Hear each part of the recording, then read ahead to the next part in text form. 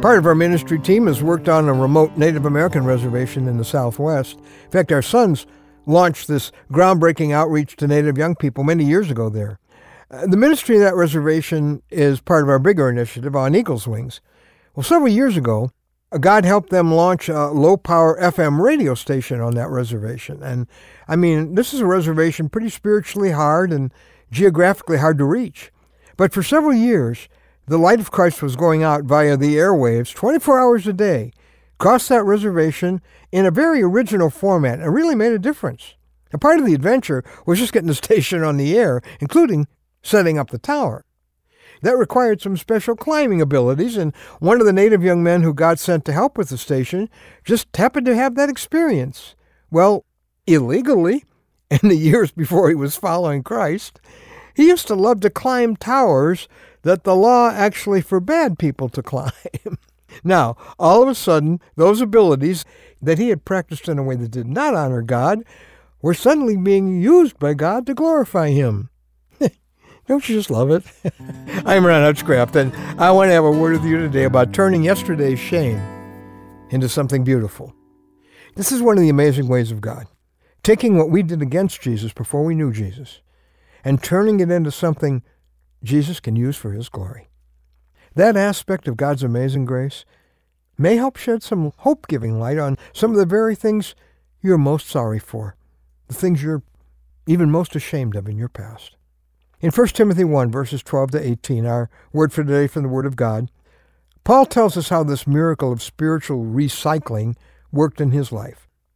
I thank Christ Jesus our Lord, who has given me strength, that he considered me faithful, appointing me to his service, even though I was a blasphemer and a persecutor and a violent man. I was shown mercy because I acted in ignorance and unbelief.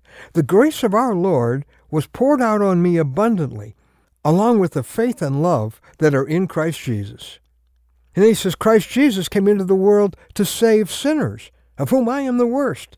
But for that very reason, I was shown mercy, so that in me, the worst of sinners, Christ Jesus might display his unlimited patience as an example for those who would believe on him and receive eternal life. Basically, Paul says, the worst things I ever did have been transformed by God's grace into credentials to show people what he can do. Man, that's part of the grace miracle described in Romans 5:20, where sin increased, grace increased all the more. Wow. God always has more grace than we've got sin. Grace always triumphs over sin. Hallelujah. Never is that more dramatic than when God takes the sinning you've done or the sinning that was done against you and makes it into a boomerang to hit the very devil who once used that stuff to bring you down. Now all that ugly becomes something beautiful in Jesus' hands because it causes people to listen to you when you talk about Jesus. You're providing living proof of his power and maybe even helping you climb a tower for his sake.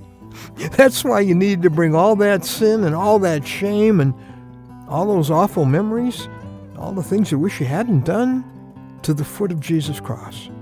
Accept the forgiveness he made possible by the shedding of his blood for that very garbage.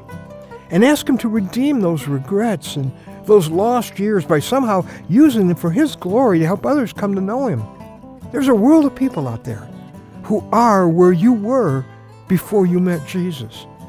And under his leadership, you are uniquely equipped to work with him in rescuing them. They'll listen to someone like you. You've been there. That's one of God's great grace miracles, and it's waiting for you. Yesterday's shame, touched by the Master, can become today's life-saving victory.